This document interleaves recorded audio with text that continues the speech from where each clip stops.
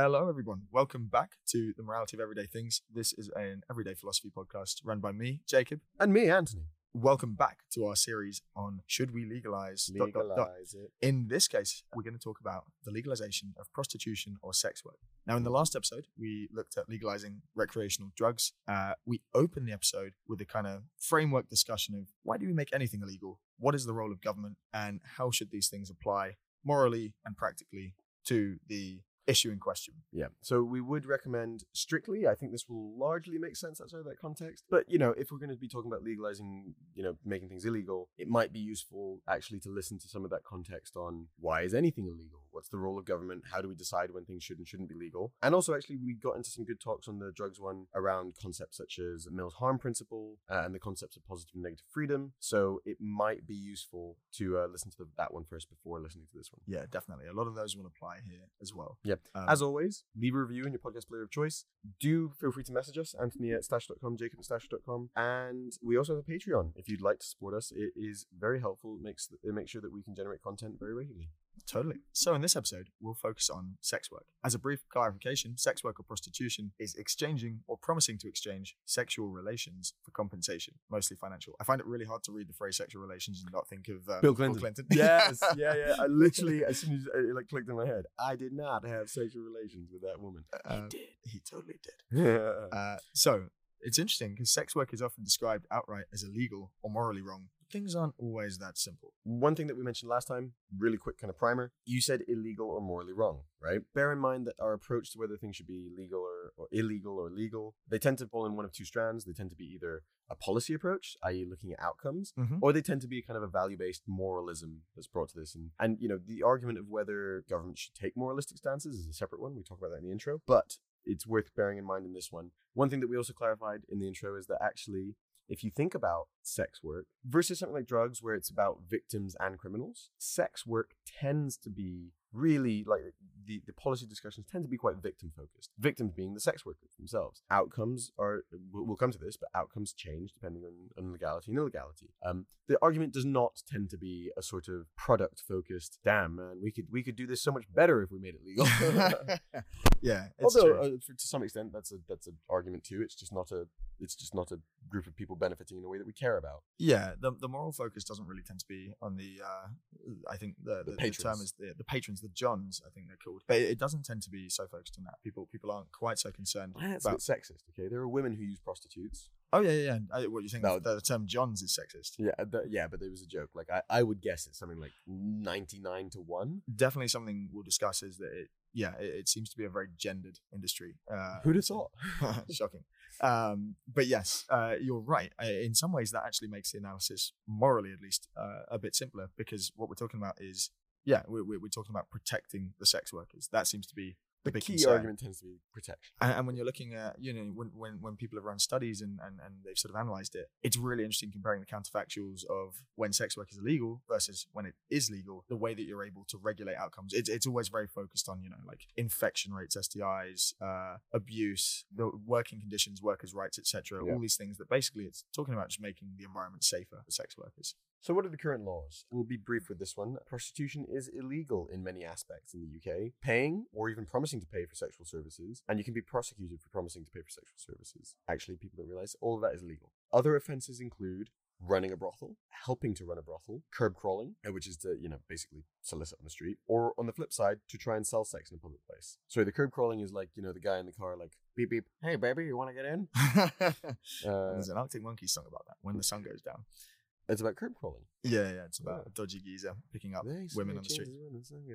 So who's that girl there? I thought it was about a prostitute. Well, it's about him and her, isn't it? Oh, okay. So there's almost nothing then about prostitution in the UK that you can't be prosecuted against. And in America, the laws are pretty much the same, other than specifically in some parts of the state of Nevada, where licensed brothels are actually allowed to operate. Yeah, and Louis Theroux went to one, I remember, for Weird Weekends or part of a series. It was quite interesting. And other than that, there are some countries where prostitution is allowed, which often have red light districts. Red light districts are areas which are specifically designated as areas that prostitutes are allowed to work in, and the most famous ones are in the Netherlands and Germany. The Netherlands, again, being very quote-unquote progressive with their laws. I mean, we talked about that in the context of drugs. Amsterdam is a famous destination for being very early in the history of things to legalize a lot of recreational drugs. So one of the reasons they argue for implementing these red light districts, and bear in mind it's an area, not an overall law, is that actually it makes it easier for the authorities to kind of keep a handle on what's going on there. Yeah, the bottom line is that prostitution is broadly not legal, but when it is for the most part highly controlled. There are exceptions like in Germany, where there is both not just legalization, but commercialization too, and it's actually become a hugely profitable industry. I am aware through friends in Germany, though, that like the overlap between the legal and illegal world is uncomfortable and strong.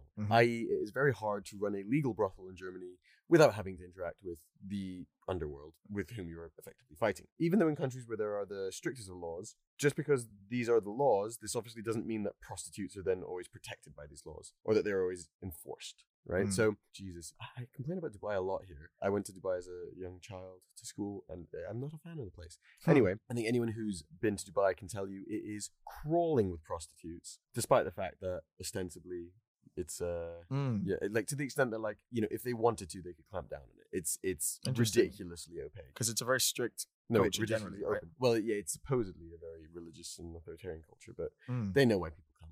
Yeah.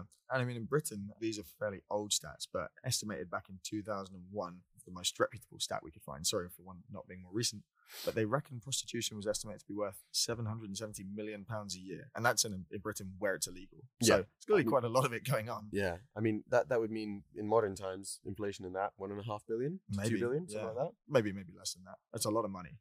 And that begs the question, if it's going on anyway, and it's worth that much money, why is it broadly still illegal? That does shape it, whereas if we're thinking about the financial. True. The other thing is, and we'll come to this, study after study after study just shows, sorry if this is a spoiler, but study after study shows that the health outcomes for sex workers are better when it's legal and regulated. Yeah.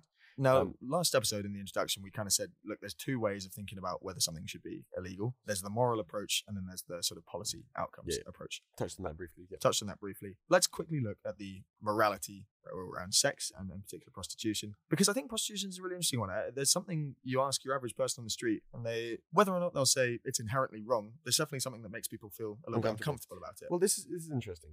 Sorry, guys, this is off script, and so it may overlap a little bit. We were discussing this the other day, right? We were in Prague, and I believe prostitution is like in the kind of semi-legal area there. Like, you're not allowed to have brothels, but you can have prostitutes. So just clarifying, I got a massage, but it was not a sexual massage. It was just a regular massage because I enjoy a massage, and they're relatively cheap there. It was like 20-30 quid to get a Balinesian, kind of stretching Thai massage. And now I feel uncomfortable even talking about it. I know, we took the piss so much, we made you uncomfortable. Yeah, but no, it's really interesting that, like, clearly paying for a pleasurable physical sensation, even that is fine. Because, like, it's not just the fact that you can pay for that it's legal. Like, if someone told you, I'm a massage therapist, at least in the UK, I don't feel like anyone would be like, ew, that's gross. Or like, ew, that's weird. Like, despite the fact that it's legal, right? That's totally normalized. It's totally fine. And it's totally fine to get a massage, right? And yet, as soon as it's sexual, then very quickly it changes, right? It's funny that literally paying for physical pleasure is fine as long as it's not sexual pleasure. Physical pleasure. And even the line there was like, we were joking about where the lines blur there, as in, for example, if you were the kind of person who was into feet and you got a foot massage. Yeah. Exactly. Like, where does that kind of, why is that okay and what's the other? Anyway, back onto script. So there has to be an argument that the nature of sex is, and this follows on actually from what we're saying, there has to be some sort of argument that the nature of sex specifically is such that there should be barriers between sex and commerce. That in some way paying inherently corrupts whatever it is that makes sex sex. Yeah, this is an interesting argument, again, going slightly off script, but this is one that Michael Sandel makes when he talks about, like, sort of the moral limits of markets. And he says, normally there are two reasons why you'd want to think about banning anything from entering a market. One is that by paying for it, you corrupt the nature of the good itself. Yep. Certainly sex is one where you can sort of make that example, but you could understand that. We can understand that argument. The other one is about bargaining power, which we'll come back to when we talk about outcomes. But bargaining power is basically saying someone actually fairly in a position to offer this to the market? Does the fact that the opening of a market open the chance for exploitation. Exactly. Yeah. Exactly. But again, and this is why I think massaging is so interesting, could you not make the same argument with massages, right? Could you not argue, like, you can totally see the picture of like a foreign immigrant moves somewhere, only thing they can do is massage people. Maybe they don't want to. Maybe they find it uncomfortable, right? And I think the thing that's really interesting here is we're all like reasonable adults here. Like, I think that we can start to understand that maybe like sexual relationships or the engagement in sex is slightly more multifaceted than just like, this is a way of expressing love with my partner, right? I mean, certainly if you think about, for example, masturbation, generally that's not an expression of love. That's maybe in a really idealized sense. Maybe there is clearly an element of just pure physical gratification. So it seems that making or banning the overlap between sex and commerce, i.e. prostitution, treats sexual relationships as if they always ought to be meaningful and loving. So if we want to ban prostitution on the grounds of prostitution failing to achieve this, then it seems that we would have to ban lots of other types of sex that wouldn't fulfill this model too. So for example, one night stands. Yeah, like no one night stands. No, hey, we should monitor people leaving clubs. Are you guys together? Like actually together? How long have you been together? Yeah, exactly. Like, what are your intentions? You shouldn't be allowed to have casual relationships, right? Like this. So it's basically saying like this isn't the case. And then I get what you're saying again, to take it back to the massage thing, the thing about exploitation, and largely that is my view. Like, I don't think many, there are cases, but I think the majority of people who are sex workers aren't making that decision because they actually are like, oh, this is a great thing for me. Maybe some OnlyFans content producers, for example, actually are in that position. But I think the majority of people who are actual prostitutes don't fall into that category. It's more like of need. But there are lots of people who are masseuses who probably, certainly have at least some clients that they don't like serving, like who are, I don't know, not nice to massage.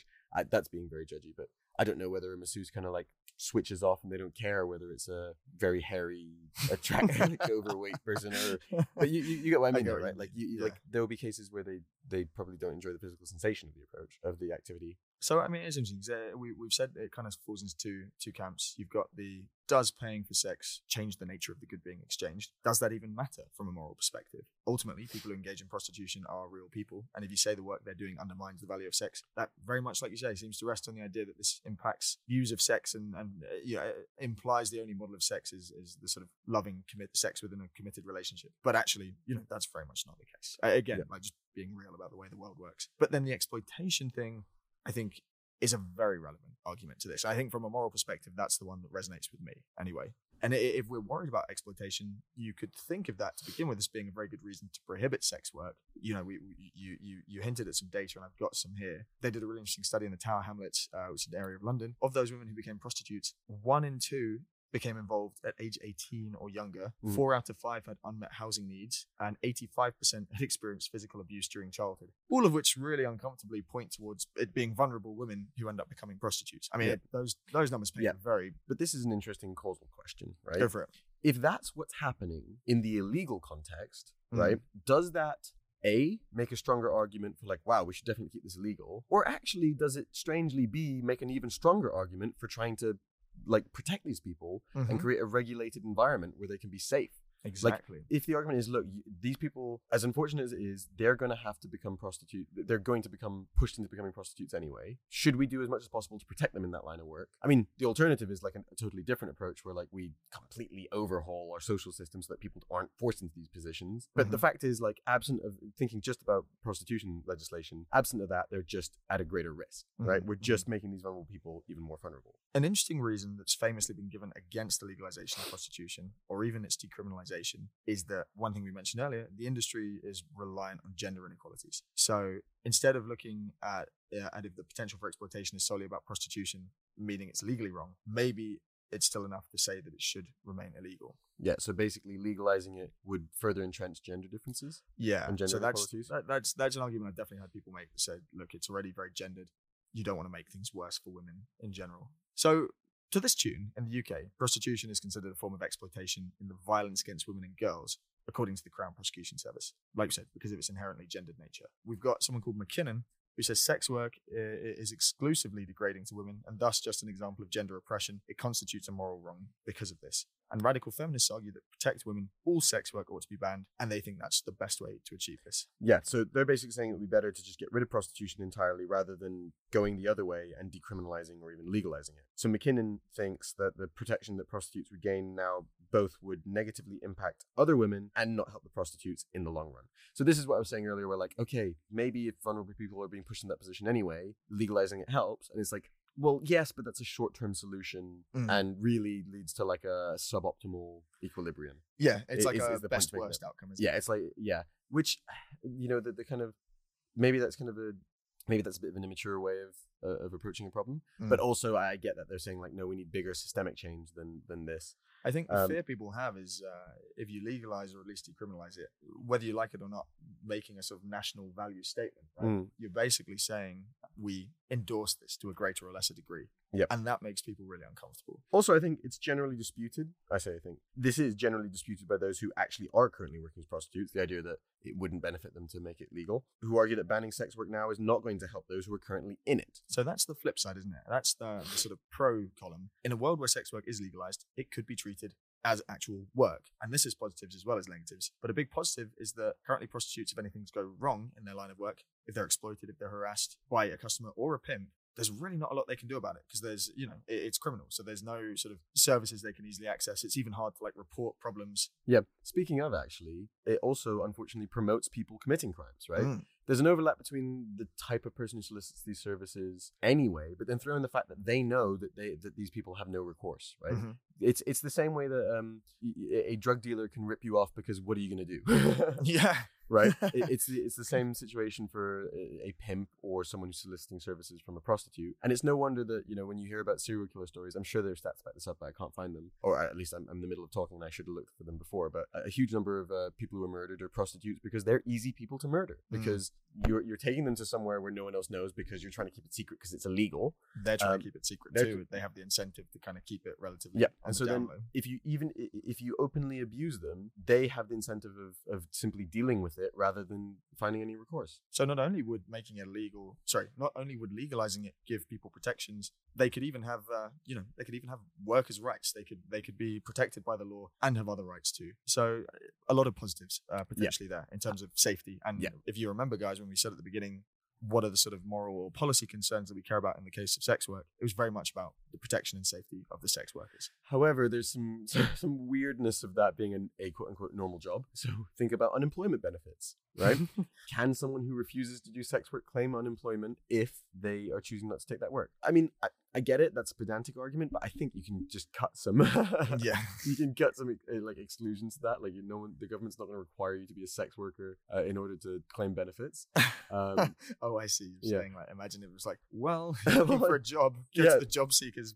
You know, there's a brothel that's looking for people. Christ. Another one, it might be, you know, it might open the possibility of things like people who are performing sex work would have to adhere to standards of non-discrimination. And I think it uncomfortably does sit in a kind of special area where, like, on the one hand, you want people to have the right to choose to provide these services, especially if it's legal. But then on the other hand, should a prostitute be able to say, I don't fancy that, like doing that with that person, which is or like, you know, in certain situations that's completely reasonable. But what if that was just purely racial, for example, or in some other way discriminatory in an unfair way? Well, another example we say is about sexual orientation, right? What if a lesbian sex worker would they be entitled to refuse to have sex with a man on that basis? God, that's God. Weird, right? I hadn't even until we did this had the like whilst I was thinking about prostitution and legalizing prostitution, I never thought like, what about the like idiosyncratic problems of treating it like a quote unquote normal profession? That's so weird and uncomfortable. So I mean, to give you an example similar to what you said, you remember the famous case of the couple who refused to bake that cake for a gay wedding? Oh my God, yeah, that's going back a bit. Yeah, there are standards for non-discrimination, which mean that you cannot refuse to provide a service to, in this example, a couple who want to buy a cake on the basis that they're gay. So that's exactly like your lesbian sex work. Does it suddenly become like, oh, well, if you're a registered sex worker, are you allowed to refuse certain types of work? Yeah, I mean, it's funny, isn't it? Because that does feel like it's on a slightly different level to the sort of wider moral issue, isn't it? It's like, these feel like these could be... These are specific technicalities that can be discussed. And I think the fact that like this is something illegal that you would look to legalize in the interest of safety for the sex workers, I think the difficult thing is that we all know that like in the specific case of prostitution, you know, we're legalizing this to the benefit of the victims, not necessarily because we want to normalize this as a normal job. And I think actually, not to take Anderson out of context, if I understand it correctly, Anderson isn't really making the argument here that these things would definitely happen anyway, but maybe instead sexual relationships should not be commercialized because of these peculiar like, risks. Okay, so like some sort of acknowledgement, like, yes, okay, maybe there's a place for legal prostitution, but like there is some evidence that this is not a normal thing, right? Like a baker shouldn't have a say over, like, what I want to write on my cake, whereas like a sex worker can legitimately like consider their sexual orientation when considering the work that they take on. One potential alternative to completely commercializing sex work is to implement something called the Nordic model approach to prostitution. As the name would suggest, in a fairly obvious manner, it's the current model that's in place in Sweden, Norway, and Iceland, amongst other countries, but it has nothing to do with the Nordic model, which is the socio-economic model. The Nordic model is the idea that those who sell sex are decriminalized, but those who buy sex are criminalized. That's a weird approach, isn't it? Yeah. Although, is it similar to the dealing situation, where it's like those who sell drugs are criminalized, those who buy them aren't? Yeah, but the difference is that it's like dealing in reverse. Yeah. It's like those who buy drugs are criminalized, those who sell drugs, it's like, you're cool. Yeah, exactly. Yeah. So if a situation where the two people were caught and one had sold sex and the other had bought sex, no criminal charges could be levied against the seller. They could be against the buyer. The aim of which is eventually to get rid of sex work, but to protect current sex workers along the way to do this. So there's a sort of policy end goal there. And that at first seems kind of appealing, I guess, as an alternative to the options we considered earlier, which was sort of blanket prohibition versus complete legalization. It's a kind of middle ground. I still think it's a bit strange though, right? Because it still creates this perverse incentive. Technically, okay, a prostitute could then seek help if something bad happens. Mm-hmm. That makes sense. But then I guess the flip side is that, like, it's bad for their business in a weird way. It sort of makes it hard to operate. It makes it very hard to operate. It really is like the drug dealer problem in reverse. And it kind of feels like if anyone's going to be in trouble for providing a good that you're in some way confirming is illegal, it doesn't feel like it's the person who is like who's providing it is the victim. But in this case, I guess it is, because they're exploited into doing it. But then can't you make the same argument that, like, okay, but people who become drug dealers are exploited by the situation of their life, and really they're the victim there? College graduates with access to good jobs don't choose to become drug dealers, although actually some of them kind of do. It's not impossible. Yeah. But you know what I mean? They don't become street peddlers. There's a really interesting study I was reading this morning, which was suggesting that criminalizing sex work could do more harm than good, because a natural experiment arose in Indonesia. Basically, the policy outcome they were looking at here was STIs. But they said that there was a district in Indonesia that basically banned sex work, and the brothels that operated there had to shut down. However, there were districts neighboring that continued to allow prostitution, so the brothels continued. What was interesting was when the brothels shut down, a lot of the support infrastructure that existed alongside it, so access to free contraception, free STI checks for sex workers, all these things disappeared at the same time because they couldn't be seen to support what was now a criminal enterprise, which meant that the prostitutes that continued to operate in the area where it was illegal suddenly, as you say, found their jobs a lot harder, had to solicit sex. Was this the Nordic model, or was this the the criminal model? Total. So this wasn't. Right. Yeah, so this criminal for both parts. Yeah, cool. Total ban. So they obviously found it a lot harder to peddle their trade. It meant that when they were conducting sex work, they then, it was much harder to get contraception. That became more expensive. So actually, one thing that was a bit perverse was they then started selling like unprotected sex at an even higher price because it was a better way to earn income, but then meant it was a lot unsafer. And actually, the idiots who pay for that. And it was weird, right? So then you end up with a grim rise in STIs because of decriminalizing it, and actually the prostitutes end up, more likely to be abused. Yeah. They collected a lot of stats on this and basically showed it to be the case that whereas in the district where it remained legal, everything kind of continued at a fairly safe basis, it suddenly became a lot worse for the sex workers from criminalizing it.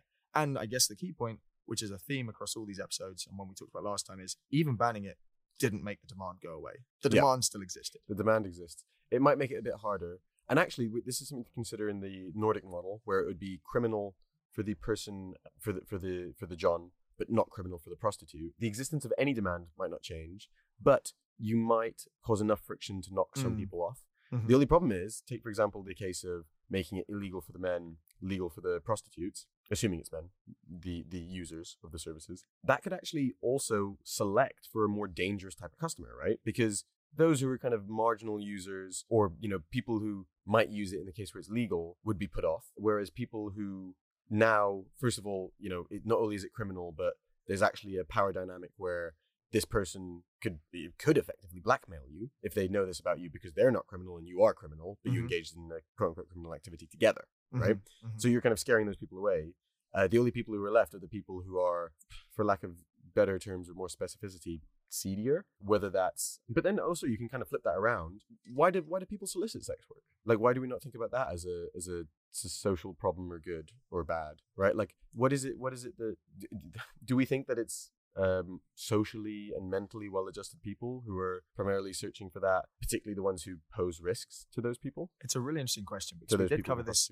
We did cover this at the end of the drugs episode, where we said there actually does seem to be a fairly natural drive towards your state of consciousness, which is why some amount of drugs have always been legal in every society, going back as far in history as you want to go. For example, alcohol. And we sort of, I think both of you and I were like, do you know what? I think we're sort of fairly accepting of that as a fairly natural drive.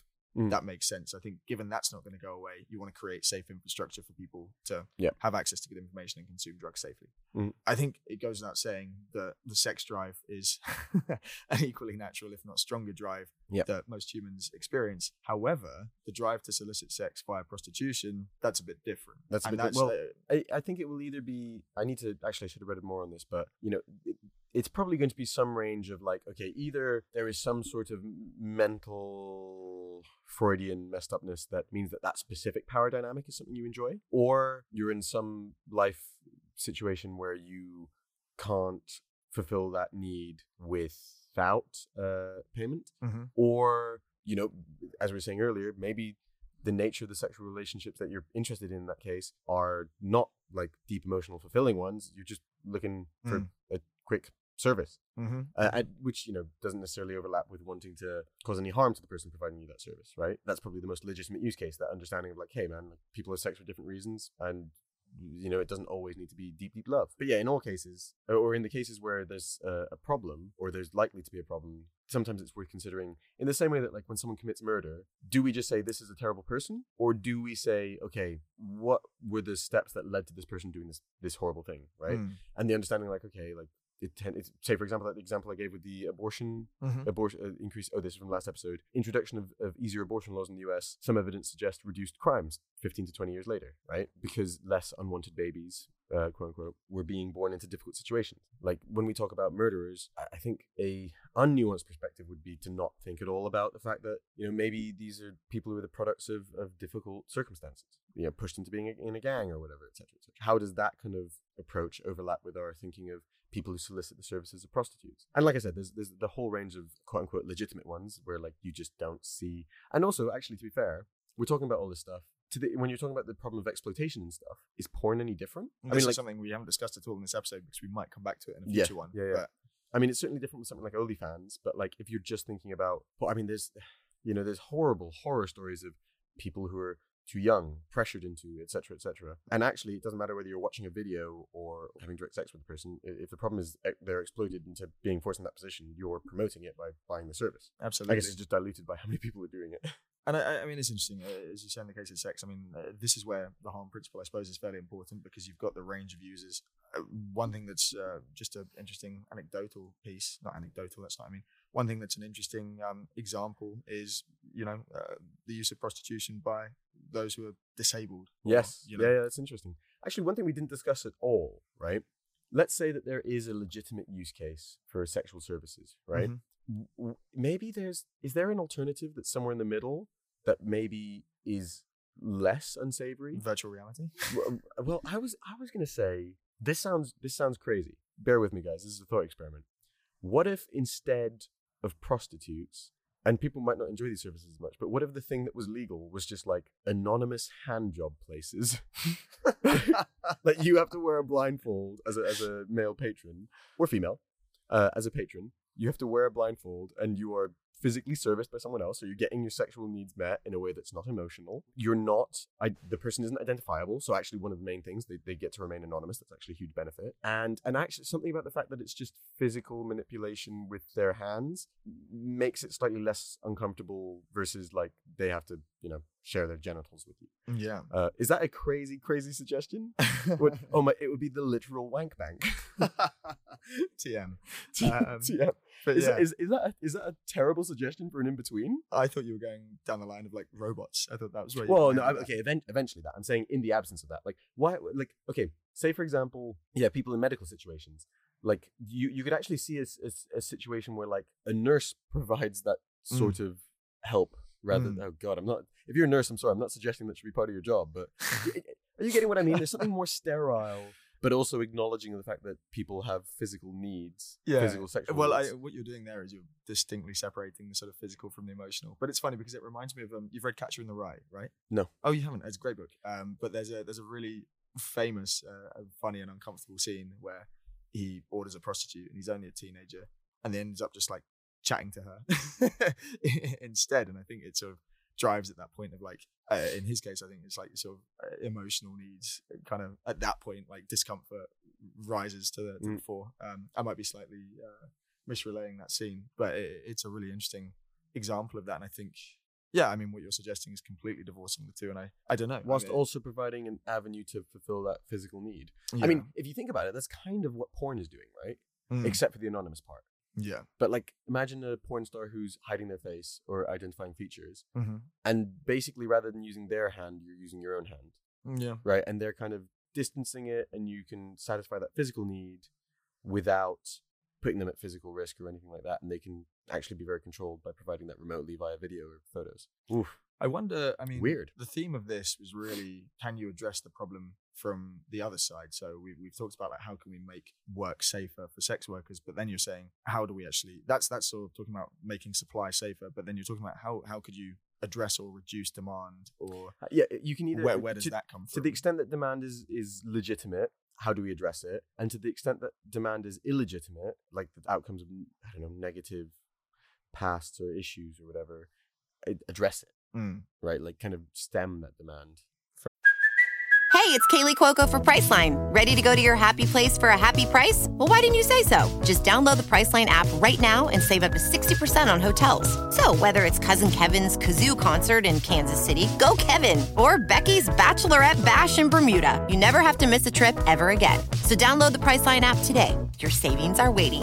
Go to your happy place for a happy price.